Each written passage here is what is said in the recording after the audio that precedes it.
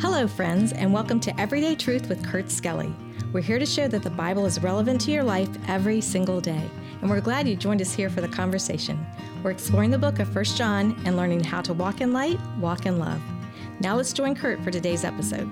Welcome back, friends, to today's episode of Everyday Truths. Hope you're enjoying your day. And for those of you that are watching, I'm sorry that Josh and I haven't changed our clothes in the last 3 days. Obviously, we're recording all of these on one day. And Josh, I have to say that we look kind of like we color coordinated this thing. But those of you that are listening, just be grateful that you're listening. Yes, you're not missing much, I can tell you that. We're in 1 John chapter 2, and we're in a section of Scripture where God is making it very clear that we have a relationship with God because of Christ, and we have a relationship with God that is guarded because of Christ. It's a positional relationship because we're made righteous by Him, but it's an ongoing practical relationship because His blood yet speaks for us day by day. And if we confess our sins, He is faithful and just to forgive us our sins and to cleanse us from all unrighteousness. So we want to be humble. We want to admit as we walk in the light and God exposes things in our lives, we want to admit, Lord, I've fallen short here. And God, I'm sorry. And I shouldn't have. And Lord, I admit. And God continues to do that work of grace in our life. And that ongoing relationship of walking with Jesus, of knowing God, creates in us a desire. That's what grace does. It gives us that desire to do His will. And we find ourselves increasing in our willingness to, in our carefulness to follow the commands of Christ. We find that the love of God is shed abroad in our hearts because of the Holy Ghost, which is given unto us. And we find ourselves loving Him more, prioritizing Him more, loving others as a result of loving God. And the love that we have for God and others, and the commandments that we are carefully following are indications, John says, that we have truly been born from above, that we are truly walking with God. So we can know that we know Him. That's assurance. And Josh, I'll say this. In my experience as a pastor, I have never found anybody who struggles with the assurance of his salvation that lives a victorious Christian life. Yeah. It's people that have the assurance of their walk with God, an assurance of who they are in Christ, that are people whom God uses to accomplish great things for His cause. Yep. And anytime we are giving ourselves over to live for ourselves, to live for the world, it typically is going to introduce some questions into our life. Like, why am I doing this? Why can't I get victory over this area in my life? Am I truly saved? I would absolutely agree with that. And I would say this too, and I think it's important to insert this here. Does that mean that if a person is struggling with the assurance of his salvation, that means he's not saved? Right. No, often. Of course not. Often, I people that struggle with the assurance of salvation, that give a clear testimony of salvation and an understanding of the gospel and what that truly means for them. Often, I will instruct them or help them to understand that perhaps this is Satan putting this thought into your mind, because why would God want you to struggle with whether or not you are truly saved? Perhaps this is Satan, pulling you back from doing something great for God. But often it's because people are living a lifestyle that is completely opposite of what God would have them to do. Right. So I would say a couple things there. First of all, I totally agree that Satan loves to plant doubt. Yeah.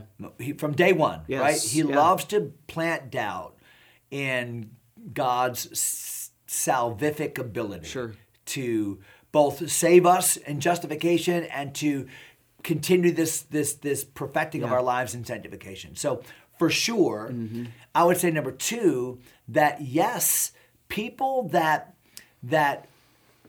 are living lives where they're not confessing, they're backslidden.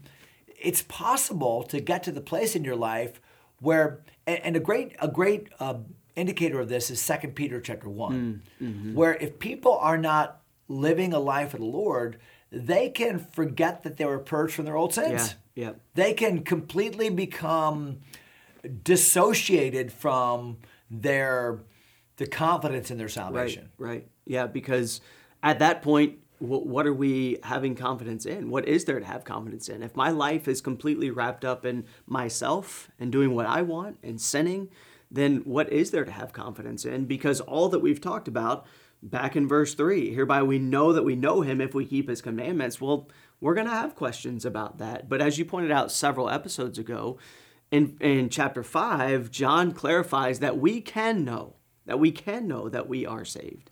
And that's what God's desire is by these indicators. And that's what God's desire is for everybody, is that they can have that surety that they are saved. There's not a question. Okay, so what is it then?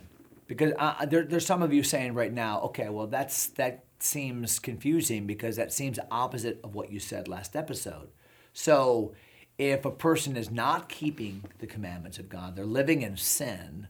If a person is not expressing love for others and God, then that means he's not saved. No, we didn't say that. What that means is that person probably lacks the assurance of his salvation, and it's possible. It's possible that person is not saved. So what that should do is that should make you examine yourself. That should make you go back to your core. What am I trusting in? Do I really know Christ as my Savior? And I think one of the big differences, Josh, would be this.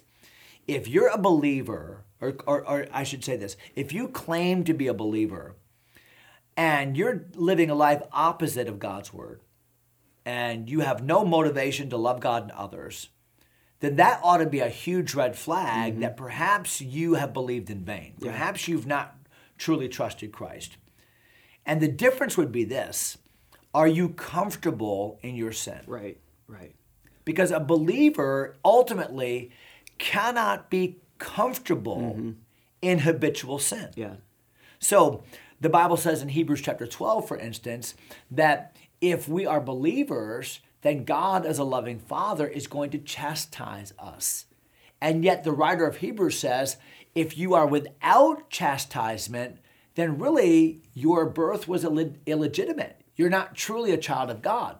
So the point is this, if you aren't living for the Lord, if you are not motivated by a love for God and others, is it possible that you're still saved? Yes. But if you're not feeling any compunctions for that, if you're not under conviction, if that's something that you're just cavalier about, then the Bible statement is, wow, you better look deeply inward at the validity of your salvation. Those are strong, strong words. Yeah, I mean, what we know about our salvation is that at the point of our salvation, we receive the Holy Spirit. And the Holy Spirit's one of the Holy Spirit's ministries in our life is to convict us of our sin and to show us our need for forgiveness.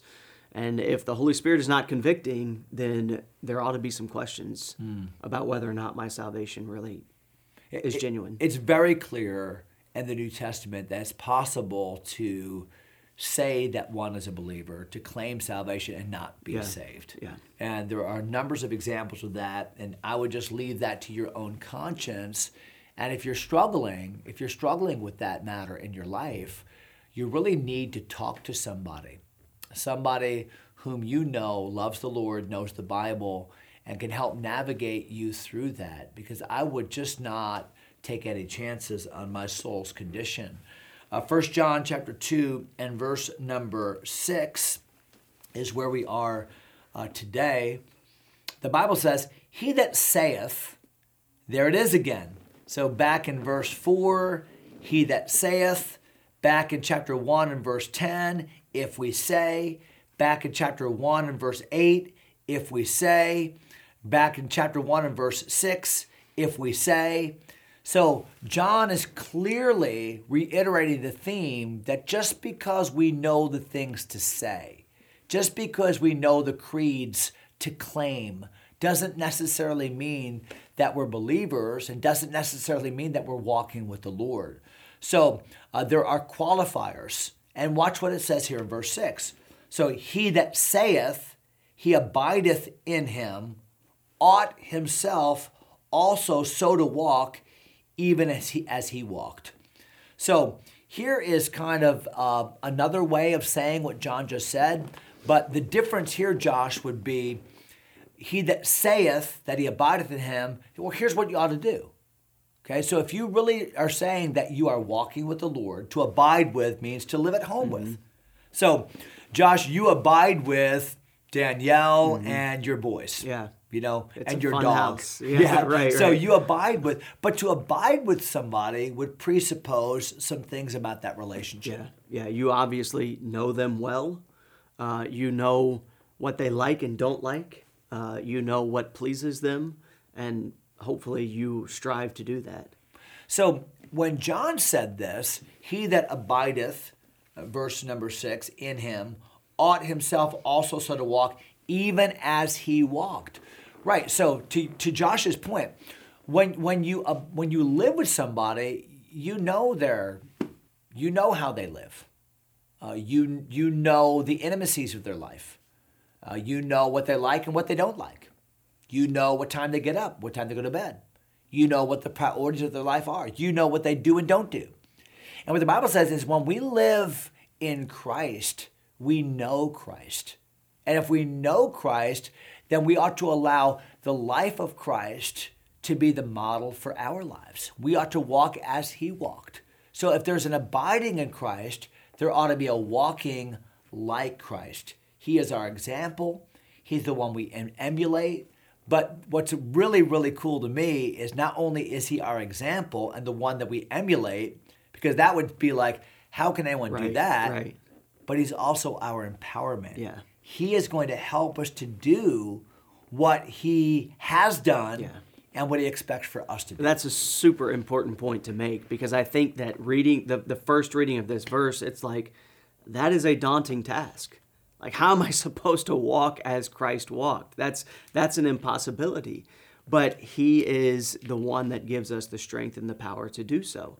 And when I can trust and I can place my faith in him to help me do that, then it changes things completely as far as my ability to be. Because I can't do that on my own. But when I'm trusting in Christ through him, I can do all things. Paul says in Philippians. And sometimes our excuse is, well, how can I walk as Christ walked because I'm not God? And that's certainly true. Sure, yeah. You know, I'm not God.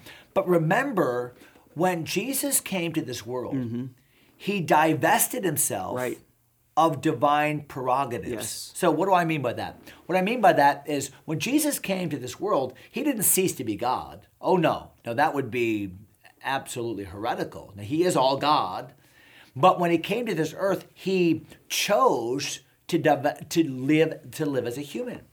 And the life that he lived on planet Earth was a life enriched by and empowered by the Holy Spirit of God. So he lived full of God's Spirit. That's what Hebrews chapter 1 teaches us. So we have the same resource. Yeah. We have the very Spirit of Christ, who, as you said earlier, came to live inside of us at the moment of our salvation, 1 Corinthians 6:18. Right.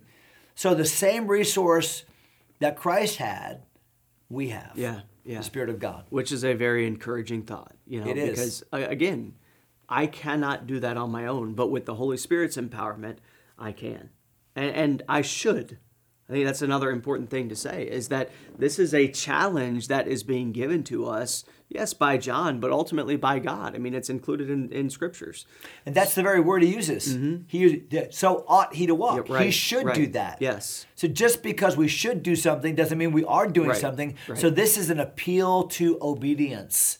Verse number 6. Look at verse 7 quickly. I write no new commandment unto you, but an old commandment which he had from the beginning. So John is saying, listen, the key to your living for the Lord is not some new, oh wow, that's some new truth I need to, boy, if I could just learn that one little secret, boy, then I could live for God. No, it's the old truth. And that is that we walk in love, we walk in light. But watch what he says, because it seems a little bit oxymoronic here. Verse number 7, I write no new commandment unto you, an old commandment which you have from the beginning. The old commandment is the word which you have heard from the beginning. Again, a new commandment I write unto you. Well, which is it? Right. Is it an old commandment or is it a new commandment? Yeah, and this is a confusing verse. It seems to be a confusing verse. But when you think about the old commandment, it's something that they've always had. It's something that they've had since the beginning of time, since Moses started talking about it. But the new commandment has come along with Jesus. In John 13, Jesus says, I give unto you a new commandment. And so this is the same commandment that they've always had, but it's new in the sense that there is a new example to follow. Yeah, it's fresh. It's fresh, and there's even a new what's the best word to describe it? There's a new way that Jesus showed us to live in this commandment, and that is loving God and loving others. Love God and love your neighbor as yourself. Those were the two most important things that Jesus taught. And so this is the new part of this old commandment. So we're going to come back to this new commandment because I love the fact that you referenced John 13, where Jesus actually said this, a new commandment I give unto you. Yeah. So there's no doubt that John is going back to that upper room. Yes. He's going back to looking at the Lord he has just laid his head upon. Mm-hmm. He's just celebrated the Lord's Supper. Right. So this is poignant in his mind. Yeah. And he's 70 years later as an old man, racked by pain, tortured for his faith, is saying it all comes back to that. Yeah. So we're gonna revisit this next episode. Sure appreciate your faithfulness. It means a lot. Leave us a review if you think about it. That helps us out, or a comment. Let us know where you're listening from. That helps as well. Hope you have a great day today. God bless you, my friends. Thanks for taking time to listen. If Everyday Truth matters to you, go ahead and subscribe to the podcast or share it with a friend. Until next time, God bless.